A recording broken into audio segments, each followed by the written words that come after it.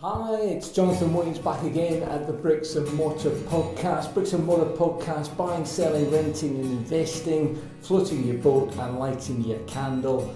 This week we've got my talk that I gave to the PPN, the Progressive Property Network, a couple of weeks back. Popped up there to do a talk on landlords. We've already done a show in connection with the landlords and the changes to the funding for portfolio landlords, but this is more of an extended talk, probably went on for about 45 minutes or so, and I think you'll get some really good insight, more of an insight into the changes with regards to the portfolio lettings. But before we kick off and get into that, three things we're going to talk about. We're going to talk about the mortgage works, we're talking purple bricks, and we're talking closing dates. Let's kick off with purple bricks. I wanted just to give you a little bit of an insight into my dealings with purple bricks up until now. So purple bricks, you all know about purple bricks, you've seen them on the television. They're now within our psyche as far as buying and selling of property is concerned. But are they any good? Do they do what they say in the television adverts? Well, I'm taking this from the purchaser's perspective today. I've had a couple of dealings with them, really wanted to, I guess, allow them to bed their processes down just to see from now as to whether or not they're any good. And I tell you what, I've had my issues with them. I got instructed in a purchase a while ago and I needed to note interest. Now, noting interest, for those of you who will not be aware, is just simply a case of me phoning up an estate agent and expressing my interest for a client to purchase a property so that we've got a stake in the ground in the event that it goes to a closing date. So it's a 30-second conversation. I take their name, I jot it down on the client file, and we just wait until we get the closing date. But for purple bricks, I had to speak to three separate people. I had to dial three separate phone numbers. The first guy clearly didn't know what I was talking about, gave me another number. This other woman on the other end of the phone gave me another number. The whole process took 9.5 minutes. 9.5 minutes for me to say I want to buy a property. So, you know what? That's going to put some people off. Undoubtedly that will put some people off. I had to register my name. Goodness knows what's happening with that information. She did say that they don't do anything with that, but I'm thinking, well, why do they need my information? GDPR is coming up, so I presume that they're working in the background with regards to that and making sure they've got all the boxes ticked. And then once we had noted an interest, I started getting email after email, and I thought, gosh, that's I like that. Technology, combining technology with the buying and selling. But I looked at these emails and they're just nonsense. One email said I'd noted an interest, and then the next email said that I hadn't noted an interest. One email said that I'd made an offer, and then another email said there was no offers. And then what I did like was that when you go onto their website, if they've got a closing date, they've got this pink circle which says closing date. But it said the closing date was on a particular date at midnight. Clearly the person that had inputted the information hadn't put in that it should have been 12 noon. That has been changed. So listen, they're doing some great work, I've no doubt about that. They are disrupting the market, and it's meaning that the estate agents who aren't online have to start thinking about online. Goodness gracious, there's Countrywide and Slater Hogg and Howison. Their share price has absolutely plummeted, and they really are on their knees. It'll be interesting just to see if the two operations of Countrywide and Slater Hogg, owned by the one company, will survive. You've got to think that the stronger brand there, certainly in Scotland, is going to win out. So again, it's a work in process at the moment as far as Purple Bricks is concerned, and no doubt I'll continue to update you on where we're at with regards to my dealings with Purple Bricks. Interested to hear if you've got any dealings with Purple Bricks and what your thoughts are. Drop me an email on jonathanwilliams@begleybrown.co.uk. Second one I want to talk about is the Mortgage Works. Spoke to Donald McVicker, who's the BDM at the Mortgage Works. He popped in to see me last week, and they are going at the company buy to let with a big offering. It's going to come out in the second quarter towards the end of the second quarter of this year. He's talking that they're going toe to toe with the lenders. I think their offer is going to be special insofar as I think it's going to undercut the likes of Precise and Paragon. It'll be interesting just to see where it fits within the firmament. And the greatest thing that they're going to offer is, I think, service. At the moment, the likes of Aldermore, the likes of Lend Invest and Shawbrook, they all seem to be taking a bit of time with regards to actually getting the offers out. And that's mainly because they've got a second set of solicitors instructed. You know what? TMW have told me that they're not doing any separate representation. So from a solicitor's point of view, I know that will speed the whole process up immeasurably, and it's going to be interesting just to see, first of all, what they come up with on 2 and 5 year fix, and then see whether or not they hold true with regards to the separate representation. Exciting times for the landlords. They've really been waiting for something that is a little bit of good news, and I think at long last we've got that. Finally, closing dates. Have you thought that the froth of the market has begun to subside like day old Prosecco? Well, I tell you what, nothing could be further from the truth. I was speaking to somebody there yesterday and they said that they had a closing date in Renfrew. Closing dates in Renfrew, and that did surprise me. I think still there's a lack of stock out there in the market, and there just seems to be a lot of people milling about trying to force prices up. I was speaking to Greg Oliver, who's doing a lot of investing with Go Financial. He runs Go Financial, and he is acting for the well-to-do and the well-heeled who come up from down south, and he's investing for them.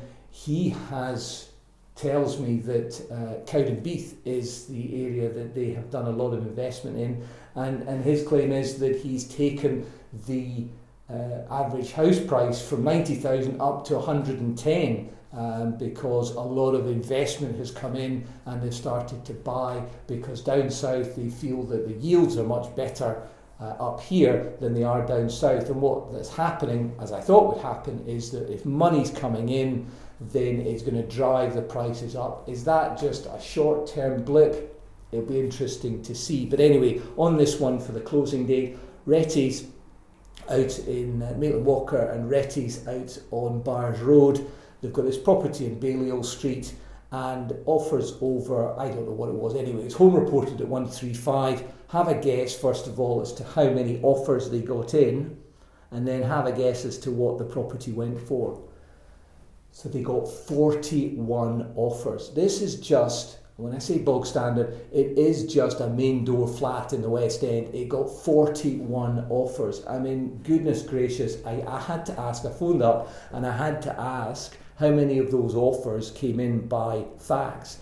And the estate agent at the other end said that they had about a quarter came in by fax. I thought, goodness gracious, 41 faxes coming in. I mean, that'll take half a day to get through onto the fax. But they said 3/4 of them came through by email. So it's good to see that the solicitors at long last are taking on board technology in some respects. About 15 years too late. But anyway, that's a different topic entirely. So closing dates, froth in the market, 41 offers. And by all accounts, it touched something with a 2.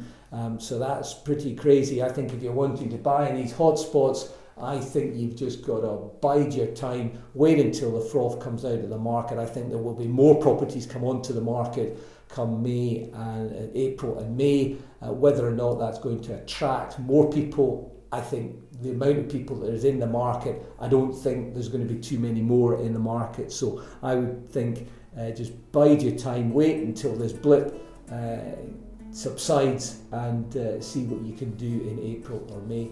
Listen, let's go on. That's me talk now for best part of 10 minutes. Let's go on and listen to me at the PPN a couple of weeks ago. So just before I introduce Jonathan to come speak, I'm just going to do a quick run over of a 2-day course that I was on over the weekend and a couple of other people in the room were on. It's not a progressive course, it's a course that is going to be getting launched in the next couple of months or so. I just wanted to introduce it to you because I got a lot out of it and I know a lot of the people that attended got a lot out of it, so just wanted to give a quick run through of it. So it was hosted by Kenneth Martin, which is Sandra Martin's husband, and it was held at their offices. So Kenneth's an architect, and he's an architect that I use for our projects, and he's also a developer. So he has his own developments that he's currently doing just now. I think it's around 40 or 50 units that he's working on at the moment. So it was a 2-day course on the Saturday and the Sunday, and there was lots and lots of good information on it. It was quite a small group. So there was only 8 of us there, which was really, really good, because normally when you go to events, there's maybe 30, 40 people, and you don't get the opportunity to ask questions and really go into in depth in what you're looking to do. So Kenneth set up sort of 6 to 8 people, and it worked out really, really well. So I'll just put 3 points that I took away from it. Obviously, I'm not going to go into too much depth because you need to go in the course to do it, but the first thing I got was the process is a process. So what Kenneth was saying is whether you're doing a attic conversion or an extension, the process for getting planning and the building warrant and all that sort of stuff is the same as if you go and try and build 100 houses. So understanding the process is key, and once you've learned it, you can then build on the journey from there, go 1, 2, 10, 20, 100 houses. So the second one was that your team's so important. So that was something that I really took away, because when you're doing large scale developments or even small scales, there's so many different working parts to it. Kenneth gave us about 10 engineers that you need, and I didn't know about half of them. So it's a case of building your team is so important. And then the third point was it's not over when the money hits the bank. And that was something that hit home to me, because normally you think the property's sold, the money's in the bank, move on to the next one. With developments, it's not. There's so much that comes on the back end that if you don't get right, it could really, really affect the profitability of the project. So now, that was just a quick run through of it. So there's not been, I don't think Kenneth's released any more information on dates and things like that, but if you do see it about, I would highly, highly recommend, if you're interested in doing developments, even on a small scale, to go and have a look at the course. I'm not on commission or anything like that from Kenneth for this. It's literally a case of, we got a lot of value out of it over the weekend, and we think you would too if you wanted to do it. So without further ado, I'll pass over to the main act, Jonathan Williams.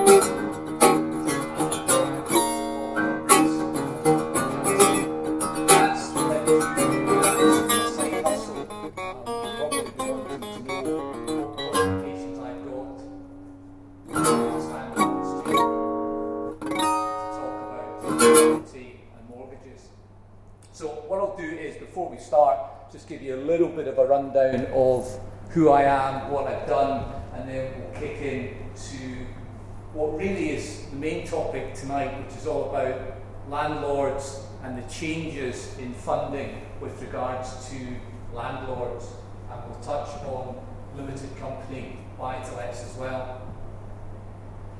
So I'm a solicitor, came out of university in '92, 15% interest rates, couldn't get a job, and ended up for 20 odd years ploughing the trenches of residential conveyancing. So that's pretty much my background on a day-to-day basis.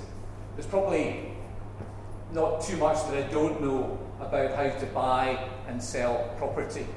And for 20 odd years, it was a great, great job. And I guess as with all jobs, jobs change. The advent of the computer. When I started, there was not such a thing called email. So that came in, and computers came in, and the whole job just completely changed. And very much conveyancing now is done on a transactional basis by paralegals, and that wasn't something that I was too keen on. I felt that we wanted to offer a service. So after 20 years, I rocked up in October and decided, you know what, that's it, I'm resigning. And I didn't know what I was going to do. What I did know was that I was not prepared to work 12, 13 hours a day, working at weekends. We just started a new company, and it just wasn't working. Sold the dream 6 months, and after 6 months, I knew then that it wasn't working. Somebody, in fact, said to me, they said, there's light at the end of the tunnel. What he didn't tell me was that it was a train coming towards me. So I decided before I get hit by the train, I would get off. Now, when I introduced myself as a solicitor, there was certainly a sharp intake of breath. Now, we're not a bad lot, solicitors. We really do try and help people. Philip came into the office last week. He had £500. He said, what does that get me? I said, gets you 2 questions. He says, right. I said, what's the second? That worked better last week. So I decided what I was going to do was I decided that there's such a synergy between mortgages, finance, and what I did as a solicitor. And so I thought, I'll become a mortgage broker. So I contacted a guy called Chris Brown at Begley Brown, played rugby with him 20 years prior to that. And it was just a chat. And I guess whenever you go, it's a dangerous thing having a chat to somebody about a job, because suddenly you're ending up doing the job. So about 2 months after that, I was ensconced, sitting at the desk, having to learn all about mortgages. And if you've ever studied, as I did, you don't want to ever take a break in studying, because if you take a break, as I did, of 23 years, it's an absolute nightmare to go back. An absolute nightmare to go back. But we've passed all the exams and we've started off. So that was the second part of, I guess, my qualifications to be able to speak here tonight. So we do all sorts of mortgages. We'll talk about limited company mortgages. But I invest in property as well. I've got 6 properties in the West End. And the nice students of Glasgow pay my rent. And in essence, what they're doing is they're paying my pension. So what I've decided to do is I do a capital and an interest. I know very much those who are in the buy-to-let sphere really want to go down the interest-only route. But I decided, no, it's capital and interest. I won't take any money out. And I'm grateful that I did, because hopefully in 10 years' time, I'll have 6 flats in the West End that'll pull in about 40 grand, and that's me, I won't have to work. So that's what I've decided to do. And I think it's so important for you here in the room to make sure that you've got a plan and you know what that plan is and stick to that plan. Make sure that you have got the plan and then work back from the plan. Because if you don't have a plan, then it's going to be a real struggle for you. And make sure, unlike what I did, make sure that you put your ladder against the right wall. Because I went up that corporate ladder and then got to the top and realised my ladder was against the wrong wall. So make sure that your ladder is against the right wall. So investing, the reason why I got into investing was very much my senior partner, good old Stuart Morrison. He loved horses. He used to bugger off on a Friday and go down to Ayr races, put his white gloves on, and he used to do tic-tac. He was a flipping bookie. He was a bookie, and then he became a racehorse owner, and he bought a share in two, I don't know much about horse racing, but two Grade 1 horses that won Grade 1 races, some nag called Bijou Dand. And he said to me, listen, you're making all this money as a solicitor, what are you doing with it? I said, I don't know. And what he said to me is, invest in something that you know about. And that's what I did. I knew about property, so I started to invest in property. He invested in horses. Unfortunately, what happened with good old Stuart is that his horse won this race in Abu Dhabi or somewhere. And the Arabs came over, and Sheikh Maktoum, whoever, said, listen, I'll give you millions for your property, for your horse. And he said, no. He was typical bookie. So he turned around and he said, no, I'm not interested. I'm going to put it out to stud. So he put it out to stud, and you know where this is going. The poor old horse got a dose, and it wasn't worth buttons. So again, make sure that if you're backing the right horse, back the right horse and have a plan in place. So that's me, Jonathan Williams. We better, I guess, start. That's going backwards.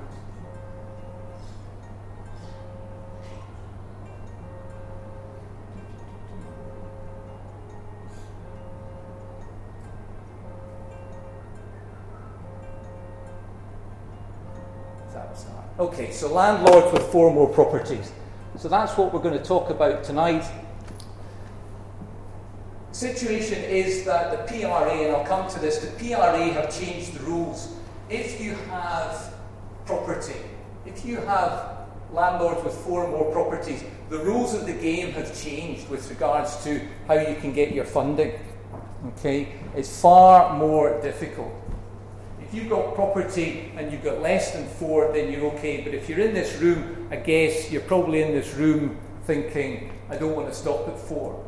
And if that's the case, then you need to listen to what we're going to say here.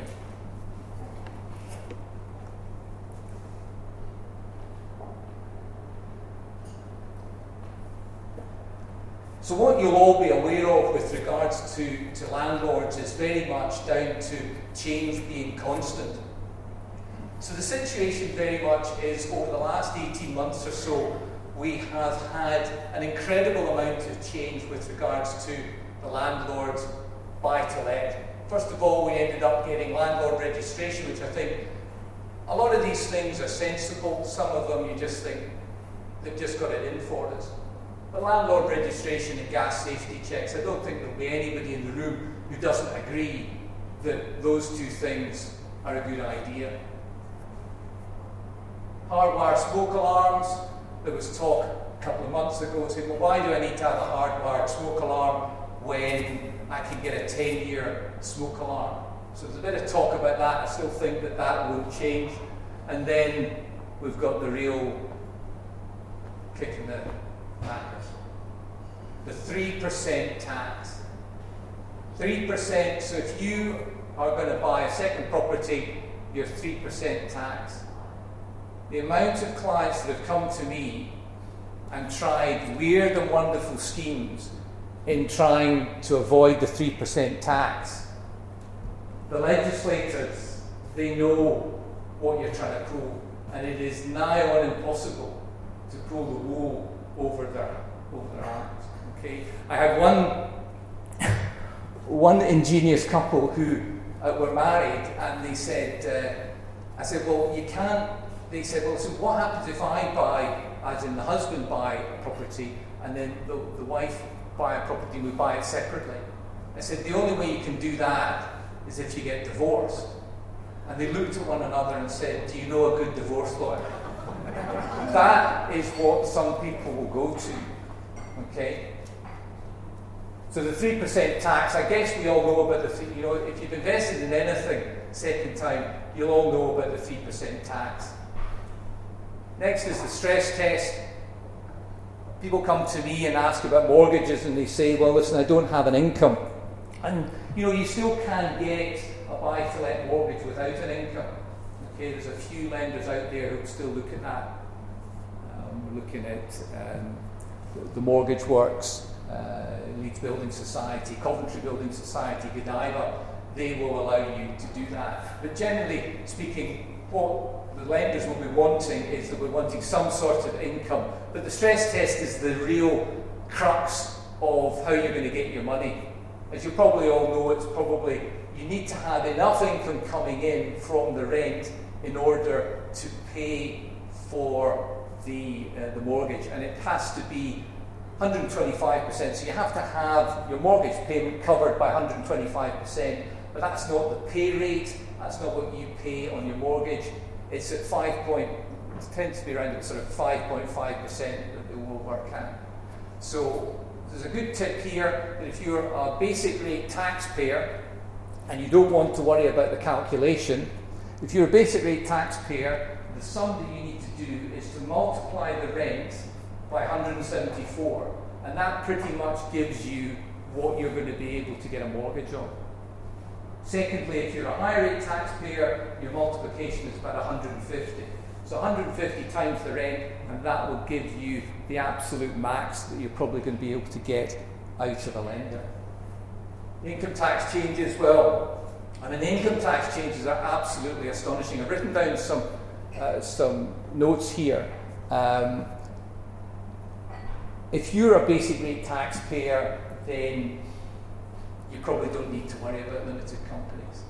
But the problem is that what's going to happen now is that if you start ramping up and making lots and lots of money as far as income is concerned, then you might start edging towards the higher rate tax, and that's when there are significant changes to be had. But if you are able somehow to keep yourself as a basic rate taxpayer, then limited companies are probably not for you. I would always preface this by the fact that I'm a solicitor, I'm a mortgage broker, I am not an accountant. Okay? If you're thinking about limited company buy-to-let, go and see an accountant. Okay? And it's not all about making sure that you don't have to pay any tax. There are more things to think about with regards to limited companies and buy-to-lets. So if you're on the cusp of, say for example, you've got 60,000 in rental, you've got interest, this is before the changes. So £60,000 as far as rental income is concerned, you've got interest payments of 24,000, you've got allowable deductions, so you then end up having a taxable income of 24,000. Your tax on that is 4,800, so you make a grand total of £19,200. Not bad. But after the changes all take place, and you're in that bracket and you've got £60,000 as far as income is concerned, you're not allowed to deduct the interest. You're still allowed to deduct the £12,000. So your taxable income suddenly jumps from £24,000 to £48,000. You then become a higher rate taxpayer, and you end up having to pay 40%. You get your 20% deduction, but your profit drops from £19,200 to £15,600, £3,600. That's why you need to think about limited company buy-to-lets. So we've got PAT tests there, we've got the Legionella tests, all good stuff. Excuse me, what's the Legionella test? So Legionella test is that if you've got a shower, apparently you have got to make sure that you're not spreading Legionella spores. And so you need to get your plumber or your letting agent. Your letting agent should certainly be able to advise you on that. Straw poll, Who's done a Legionella test? The requirements for the risk assessment test. Say again, sorry? The requirements for a risk assessment test. Right. So there's not very many, okay? And that's what the issue is, I think, with the buy-to-let and the buy-to-let space, is that it is moving forward so quickly that you have to make sure that you're up to speed with all the legislation. It's absolutely vital that you get that done. So the PRA, the Prudential Regulation Authority, came up with this great wheeze about making sure that if you had 4 properties or more, then it was going to be more difficult for you to get a mortgage.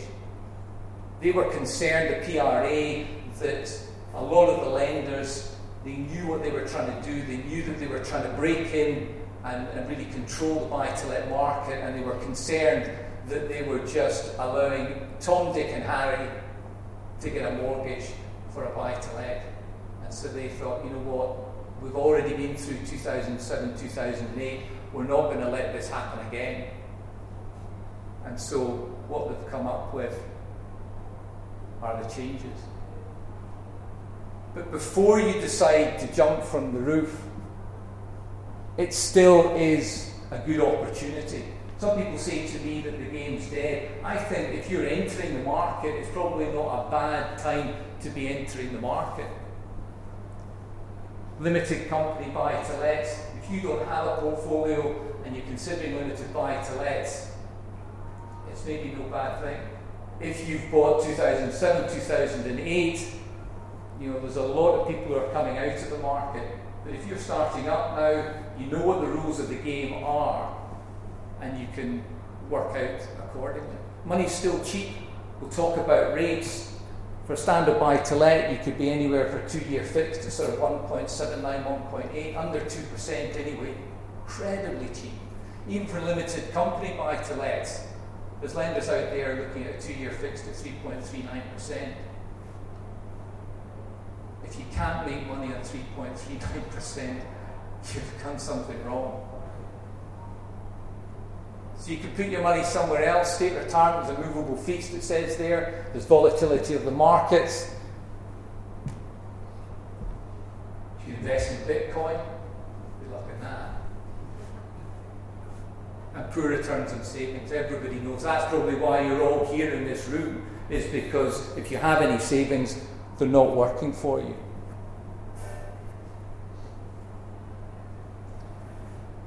So let's just go through the current rules of the game. So the current rules of the game very much are based upon individual property. This is before the changes came in. So it was all to do with your individual property.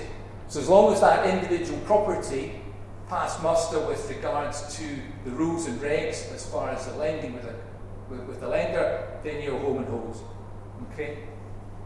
As long as you had your stress test, as long as your tenants were paying a decent amount of money and your yield was half decent, then you were good to go. You got the green light from the lender. Income requirements, as I say, some lenders had income requirements, but if you were smart enough, then you could work out which ones weren't. And there's not a great disparity. Some people think there's a huge disparity with the fact that if you don't have an income, as against you do have an income, does it mean it has a detrimental effect as far as the interest rate is concerned? It has some of an effect, but you'd be surprised as to how little effect it has. And then the loan to value. So we're all there at 25%. You've got to get your 25% deposit. A couple of lenders out there, Lend Invest, who have come into the limited company space, have started to lend at 80% loan to value. So there are lenders out there who are prepared to listen to you if you wanted to try and get a little bit more out of property. So there's a new game in town, and the new game is all about, and this is all to do with a landlord who has 4 or more properties. And what they're going to look at is your total portfolio. So the rules will mean that your total portfolio has to pass all of the conditions. And if they don't, then you're going to be struggling to get funding. And that means more work for you guys. More work in trying to convince the lenders that you've got everything in place. So you need to make sure that you get your property schedule, make sure that you've got that all tied up nicely, make sure you've got all the information that they need. Because what's tending to happen is that clients are coming to me and they don't have any of the necessary information. They haven't thought about it, and all that means is that the process is slowing down. So make sure that you get yourself and understand exactly what is required. Any decent broker will be able to tell you exactly what is needed. In our conversation with them, they will be able to tell you exactly what is needed. And go away, get it done. It's a bit of a hassle, but it's time well spent. Undoubtedly, it's time well spent. So the first thing to look at here, the rule 1, is 75% loan to value. So your whole portfolio has to wash its face at 75% loan to value. If you've got unencumbered property, then that's good, because they will look at everything in the round. So if you've got maybe a couple that are not washing their face and are just about to sink at 80% loan to value, but you've got a flat in the West End that's unencumbered, then they'll take all of that into account. Can I just ask, does that include the primary residence? No. They're not interested. Does it include the primary residence? Okay. All they're interested in are buy-to-let properties. Okay. So it's 75% for the whole portfolio. The next row is stress tests. And this is one which is a real problem for those who are right on 75% loan to value, or maybe 80% loan to value. It's not working for them. There were so many lenders who came into the market and they decided, you know what, I'm not going to go for a yield play, I'll go for a capital play. I'll just hope that the market rises, and when the tide comes in, all the boats will go up and my property will go up as well. So these are the people that are really struggling, because your stress test has to work over the whole of your debt, over the whole of your portfolio.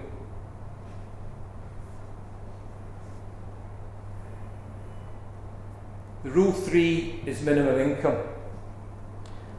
And minimum income is something that, who doesn't have a mortgage with Birmingham Mid-Sharps? It's the go-to. If you've started the game, it's the go-to lender. And they didn't give two hoots about what you earned. Now they do. 30 grand. But there still are lenders out there who are prepared to look at you with no income. You're probably going to have a higher deposit. Leeds Building Society, I was speaking with the BDM there, Louise Drummond, last week, and she said that they're still happy to look at no specific income. Coventry Building Society, another lender there who are prepared to play ball. But generally, most of your lenders are insistent upon anywhere between 25,000 and 30,000 as far as an income is concerned. And what you are able to use is obviously your income that you're getting from your main employment, and also the income that you're getting from your rental employment. So those are the 3 rules. Let's talk about consequences. What are the consequences? Yeah. I just asked quickly on the rental income. They would have zero rental that would bring it in, or they would cash flow that rental, so after inflation costs, rental income. Yeah.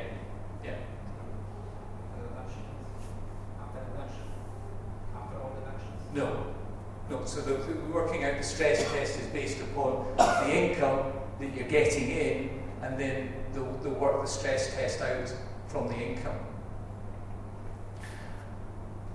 happy to take any questions. One of the best things that I was ever taught about, and this is from a podcast, is that if you're ever in a situation where you want to ask a question, one of the things that I do when I'm there, and admittedly I'm trying to promote my podcast, so anytime I go to any of these things, I always introduce myself when I'm asking the question.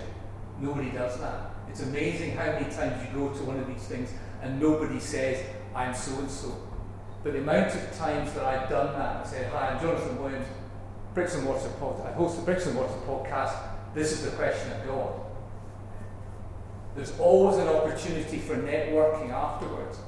And the amount of times that people will come up to you and you don't have to then go to them because you've already broken the ice. So the people who will come up to you, the people who are interested in speaking to you, and the people who don't want to speak to me.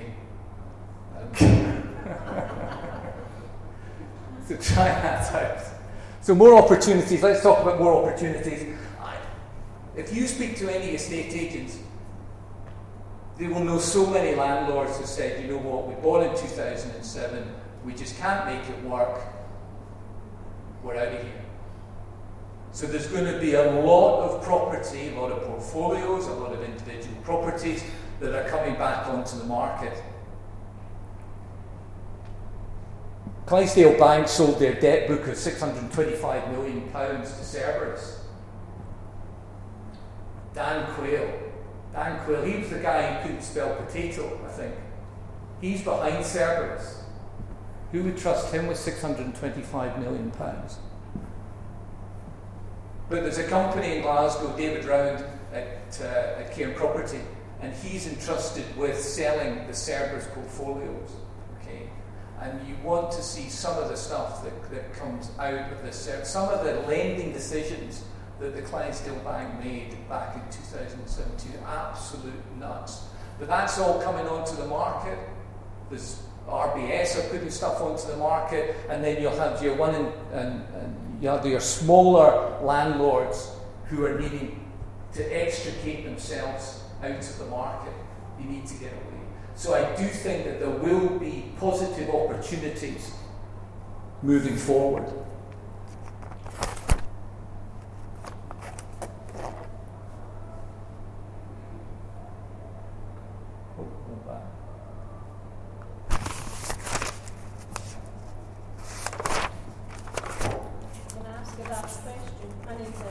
Hey, well done you. I'm trying to get back into property. Yeah. My main residence is fully paid for. Okay. But we've retired. We've got some money to just go and buy property. Can we take equity out of our house, even though we're on a pension? Or would it be better, go to one of these companies that lend you the money, but you don't pay it to your dad? Don't do that. You get children? They're grown up. Don't do that. Please don't do that. I just don't know what the interest There are. I can't answer that question standing up here because there's so many questions that I need to ask you.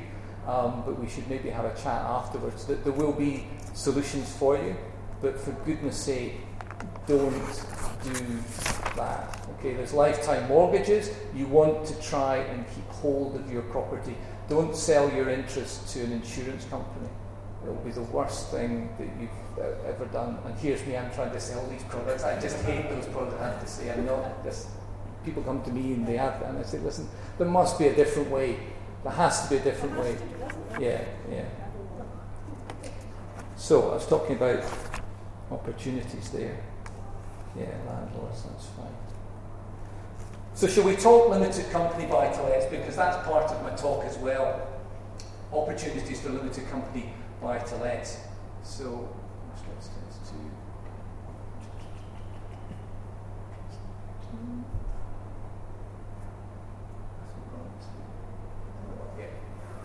Okay, so limited company buy-to-lets. There's probably about half a dozen lenders that you can go to. What I'll do is I'll give you a rundown of who's in the market at the moment, and they'll go from best interest rates down to you've really got to be struggling if you want to go together. Okay, that's the last chance saloon. You've got to be in and out in 2 minutes, otherwise they're going to charge you 10%.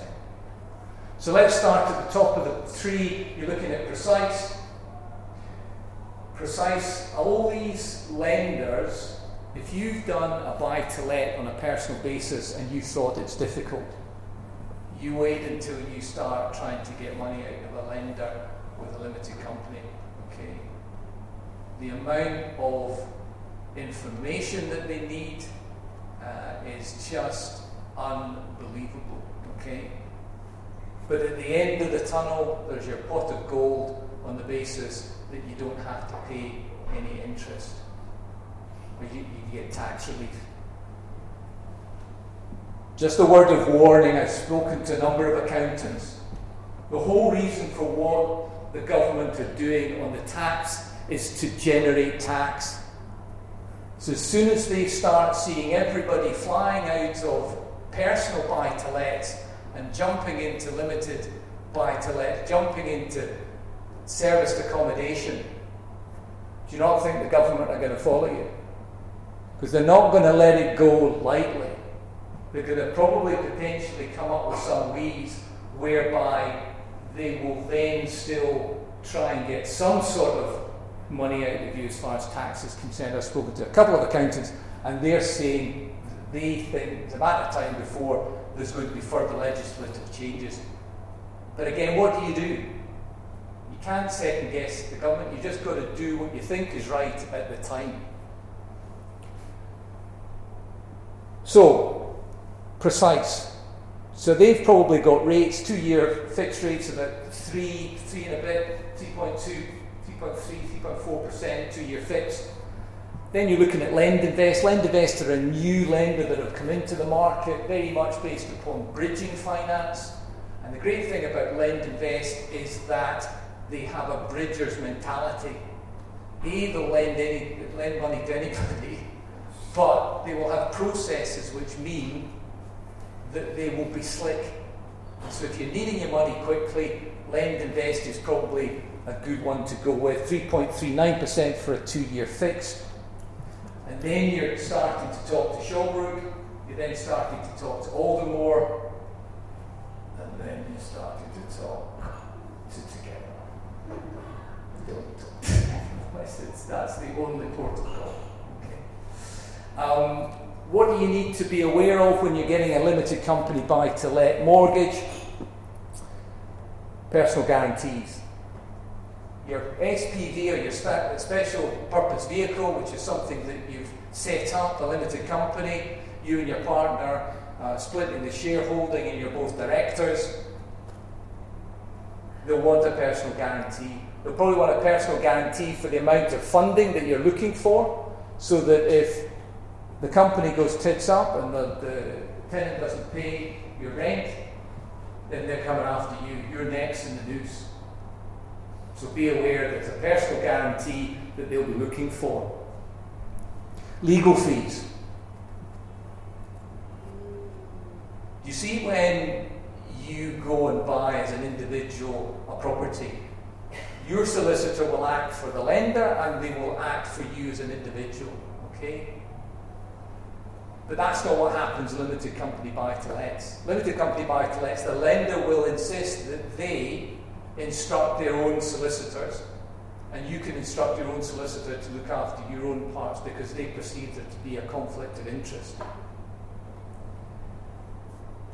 So that, whenever you get solicitors in a room, that's not a good thing, because it will just slow the process down. Incredibly slow. You've got costs associated with your solicitor, and you can barter and you can argue the toss with your solicitors to how much you pay your solicitor to do that piece of work. You've got no chance of doing that with a panel solicitor instructed by a lender, okay? And quite frankly, some of the costs are eye-watering. So you need to be aware that if you are going to be going ahead with a limited company buy-to-let. For goodness sake, as with anybody of these courses, they all teach you, get your figures right. Okay, make sure that you know what your figures are, because it ain't cheap. But there is that pot of gold at the end of the rainbow. So timescales, you're probably talking about 6 to 8 weeks. So just bear that in mind as well. And then I've spoken about the schedule of property. They will ask you to produce a schedule of property. So make sure that you've got that done. That should be downloaded and sent to you by your mortgage broker. So do that. So consequences, we're on to the second. Well, what happens when the music stops? What happens if you have got a nice 2-year fixed rate and you go back to the bank and you say to the bank, listen, I did a 2-year fixed rate, how's about giving me some more money on another 2-year fixed rate? And that's all right if you qualify. What happens? These banks, they have to treat everybody fairly.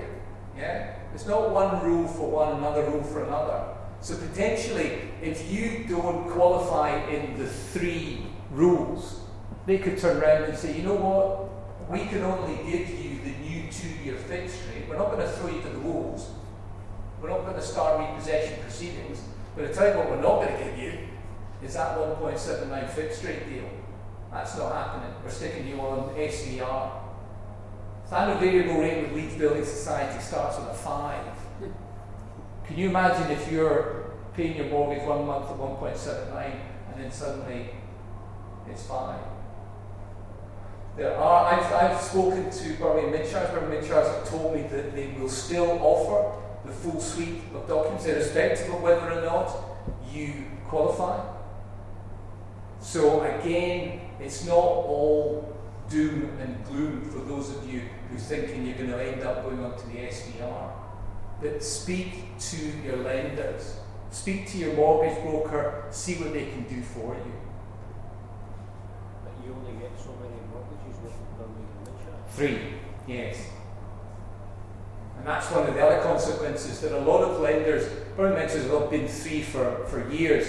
Virgin Money are no longer prepared to look at anything more than 3 mortgages with them. So there's a contraction in the market.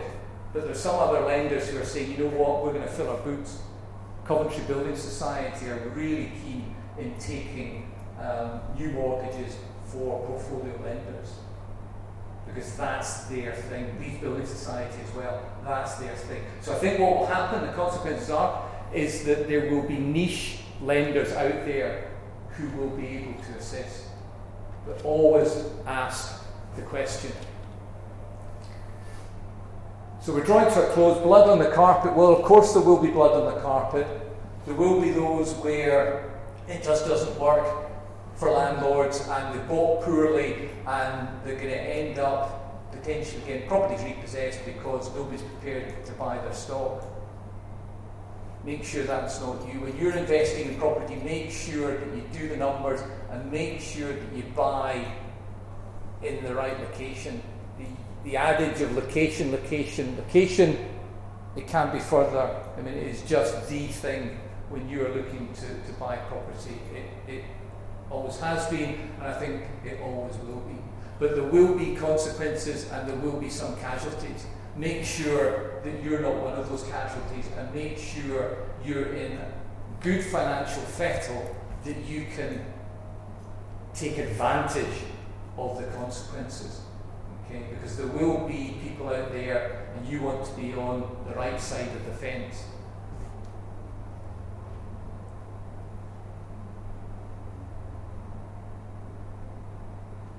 So summary. So the new rules are going to affect 4 or more properties. LTV at 75%. Stress test there. There could be a stress test depending upon where the market goes. You may find that the stress test actually increases. With what is happening with regards to the buy-to-let side of things is that as the tax increases, what the landlords are doing is that they're just increasing rents. I mean, some of the rents that people are paying to rent 1-bedroom flats in the city centre is just absolutely eye-watering. But I think what's going to happen with the millennials who are coming out of school, that certainly I was brought up in the 1980s, and it was very much you had to buy your property, and that was the thing. You bought your council house, Thatcher was in power, and there was just this, you need to buy your property, you need to buy your property. We are probably one of the few nations in Europe who has that. Everybody in France and Germany, they rent. And I can potentially see that those millennials who don't have bank and mum and dad, there's going to be a whole raft of people who are renting, which is great for you guys, great for landlords. Just make sure, as I say, that you've got the finances sorted out so you can take advantage of that. And that's really it. Thanks very much. You've been a great audience. Are there any questions that you may have, and hopefully I'll be able to answer them? Hi.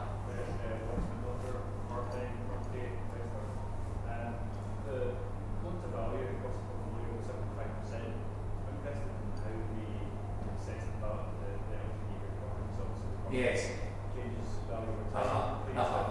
So I think you get an opportunity to estimate what the valuation is, okay? And you can't over-egg that because all the lenders will have desktops, so they will have desktop valuations. And if you're out of kilter with the desktop valuation, the last thing that the lenders want to do is end up getting surveyors schlepping around the whole of Scotland valuing properties. So what they'll tend to do, my understanding is, what they'll do is that they'll take desktop valuations, and then I suppose you could potentially, if you don't think that that property is valued at that and your property is higher, then you potentially could have a right of appeal. But there's no given that there's a right of appeal. They could just say, no, computer says no, move on. Yes? I have a question. Will you break down the example of the deal for £100,000 property value? What is valued at 100,000?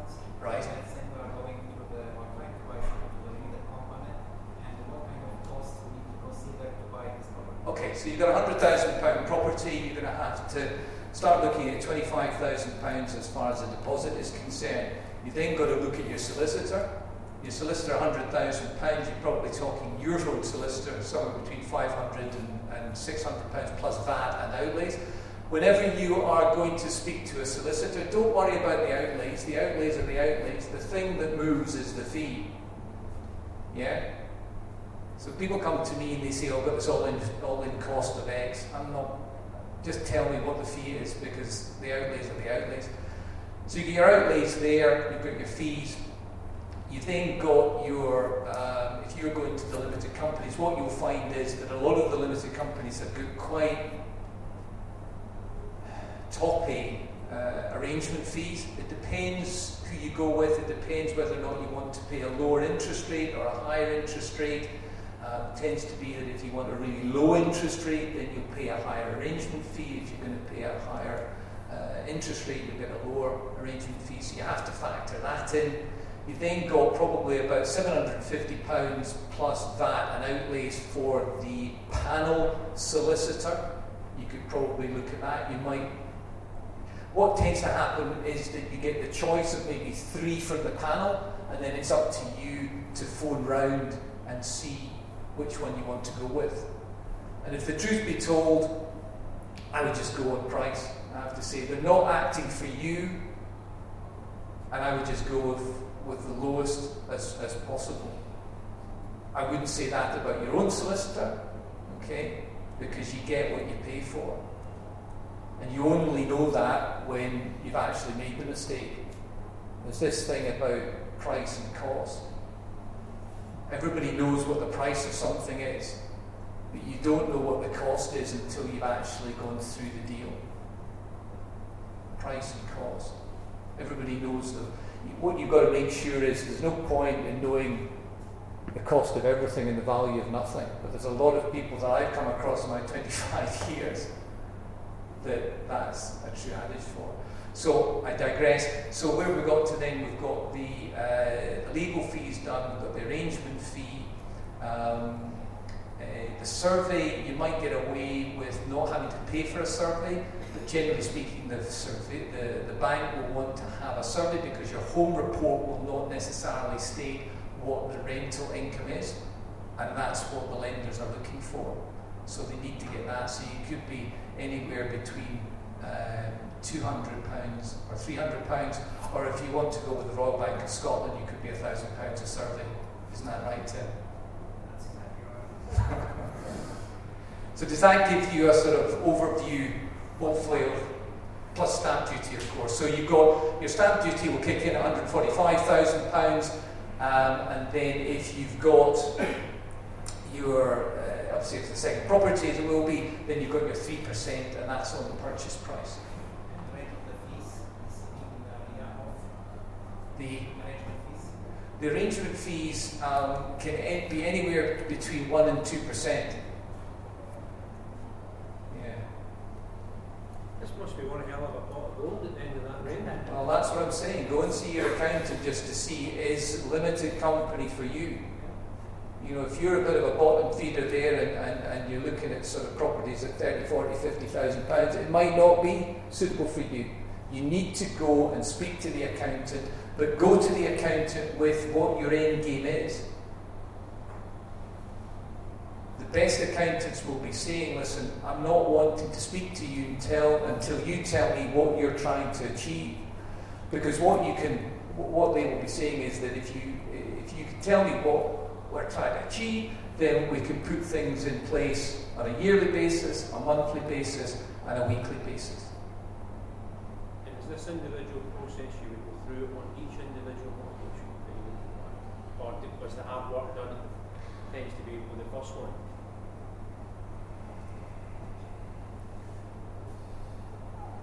Assuming you're staying with the same lender. I think if you're staying with the same lender, then yes, if you're going with the same lender, you'll understand the processes, so you'll be slicker, but ultimately it's still the same process that you're going to have to go through. I think the point on that, so when you look at Shopgroup, who I use for a lot of ours, the first one took 3 months to get through, and it was an absolute nightmare trying to get everything. They wanted to know everything, but then now we can turn them around in 3 weeks because they've got a lot of information. They just want them to schedule and things like that. So if you stick with the same broker, same lender, try and keep everything as up to date as possible. If you get a rate increase, put it on your schedule so you're not faffing about trying to find it when you're asking for it. If you keep yourself proper as you go along, the process can be really quick, but it just depends on the broker and the lender. Another thing on the lenders with the legals, so for instance, Shopgroup, they don't even give you a panel, it's Wilson McKenzie that they use, That's and true, yeah. they're £1,500 every time just to do their legals, and if you want to then do a further advance and take money out, you pay that again in 6 months' time. So it's a case of you need to know the cost up front per lender, because if you get caught out with that, you could be £3,000 in legals, and that just helps you. Yeah. David, see the stress test? Yeah. 150 times the monthly rental for above average taxpayer gives you the type of property whether you purchase it. Is that what that is? No, that will tell you what your lending can go to. So if you've got £600, somebody got a calculator there, £600 times 174, I think it's around about 90 grand.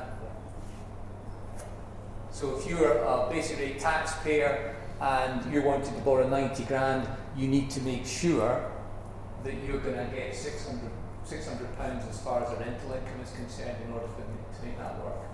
So that's 90, which is 75% basically. Yeah, so you can buy Yeah. something at 120. Yeah, so you add it up. It's 150 for high rate taxpayers, 174 is the multiplication for a lower basic rate taxpayer. And having done all that, excuse me, my name's John. I keep forgetting. Pot of gold. Describe what that pot of gold and the benefits are in that pot of Well, gold. the pot of gold For is all the pain. all the pain is that you hopefully will make more profit. I gave you that figure there that you've lost $3,500 if you're a high rate taxpayer. Admittedly, that's on 60 grand. Limited companies, I think, are very much, it seems to be that everybody thinks limited company. It doesn't work for everybody. And again, that's what I'm saying, is that you've got to have, what are you trying to achieve? You know, going limited company, do you need limited company if you're just doing flips? You know, there's so many reasons why you wouldn't want to do a limited company. There's so many reasons why you would want to do a limited company. As I say, I deal with words and I deal with finance. I know a bit about numbers, but you need to go and speak to an accountant. They're the people. Are there VAT implications on being a limited company? Go and speak to an accountant. Are there VAT implications? Well, I guess that you're not paying VAT. Are there VAT implications? So the understanding that we've got from this process is because residential property is not, or renting a property is not a bankable purchase, you don't register for VAT, and therefore you can't charge VAT, and therefore you can't claim it back. That's the way I've spoken about 10 accountants on this, and they've all said you can't charge VAT on it. If you go down the SA route, Sandra may be able to tell you more, but you do charge VAT, and therefore you can't claim it back. So you may want to look at a separate limited company if you are going down the SA route, but again, you need to speak to the accountant on it because they'll be able to tell you more info on that. Yeah. Okay. Just in finalising, I do a lot of these speeches and people say, you've got any books that you can recommend? So I've got a couple of books here. One for networking is absolutely fantastic. It's called What Everybody Is Saying. Okay, it's a former FBI agent called Joe Navarro, and he takes you through what people do, facial expressions. Joe Navarro, What Everybody, it's a fascinating book. You go to one of these things and you start thinking, oh, that's what you're like. That's why you're doing that. You're a nutcase. So that's one I would recommend. I do like Zig Ziglar, an oldie but a goodie. Anything to do with sales, closing the sale. He's been around for donkeys. Well, he's dead, so he's not around anymore. The guy here, Michael Port, Book Yourself Solid, that's all about marketing and getting your brand. You guys out there will want to know about branding and making sure that you've got your own brand. This one here, Michael Port, it's 3rd edition, Book Yourself Solid, really good stuff. And then, again, this is more about what you're like as an individual, or what other people are like as individuals. This lady called Gretchen Rubin has brought out a book called The 4 Tendencies. And what she's saying is that you're either an upholder, you're a questioner, you're a rebel, or an obliger. I can see you're all thinking, which one are you? If you want to know, get that. That's a great book. And then the one that I love on productivity is The One Thing. Did anybody know about The One Thing? Okay. That sounds a bit twee, but that has changed the way that I do my work. The one thing. It's all about identifying what is the one thing that by doing that one thing, you can knock over a lot of dominoes. Absolutely fantastic. They've got a podcast, the One Thing podcast. And if all those 5, the ones that I think, in order of preference, I would think the one thing, it will sort out your productivity. No doubt about that. What's the second last one? The 4 Tendencies. I'll leave them out there, you can all have a look. Please don't pinch it. And that's it. Thanks very much.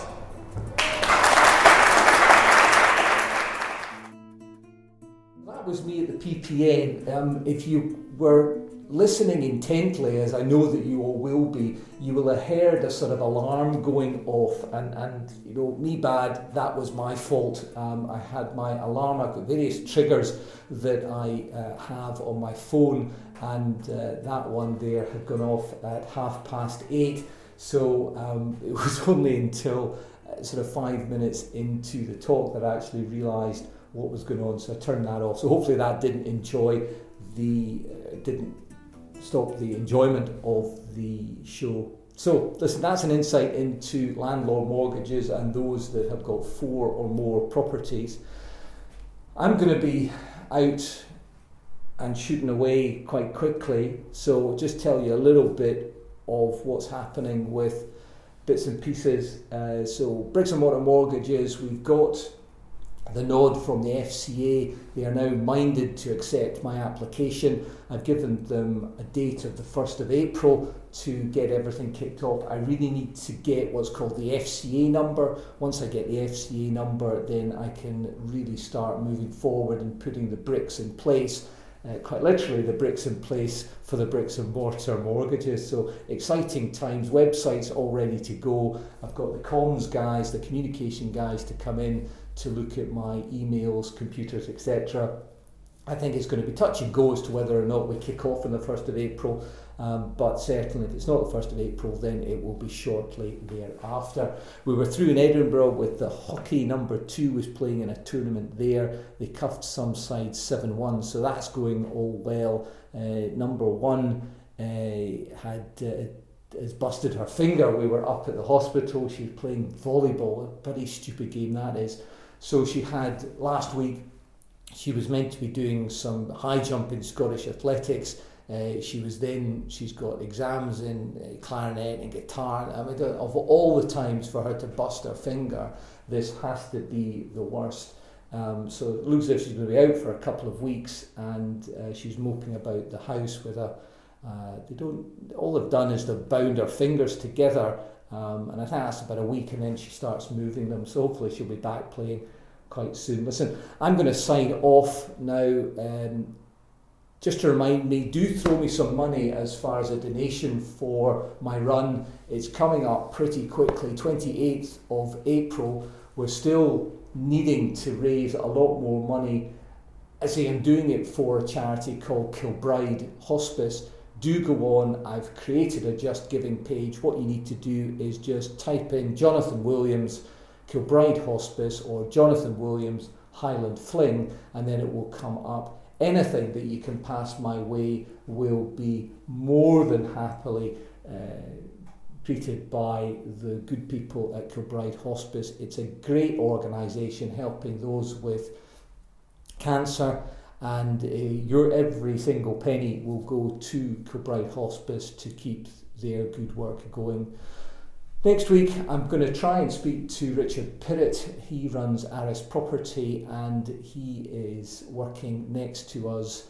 And I'm hoping that he'll come onto the show. And if he does, then he'll be very good value. He knows his stuff. He's been around the traps for, goodness knows, probably as long as I have, 20 odd years. And he's been here, there and everywhere. He's worked at some of the big boys and he's now ploughing a furrow, as he has done for a fairly long period of time with Aris Property. So it'd be great to have him on, and that will be one for you to have a listen to. And finally, 23rd of March, we're doing a networking event out at the Alona Hotel, Strathclyde, at the Strathclyde Loch, out in Motherwell. So please, if you do want to go to that, then drop me a line either on the website, The Bricks and Mortar Podcast, or get in touch with me under the usual offices of Jonathan Williams at begleybrown.co.uk. It's a networking event. It's absolutely free. It's from 3 o'clock until 4 o'clock on the 23rd, which is Friday the 23rd of March. It would be great to get as many of you brickies over there to have a good hour or so of networking, and also to help the hospice, Kilbride Hospice. I'm going to get out of here. Once again, you've been listening to the Bricks and Mortar Podcast, taking a sideways look at property. Catch you next week.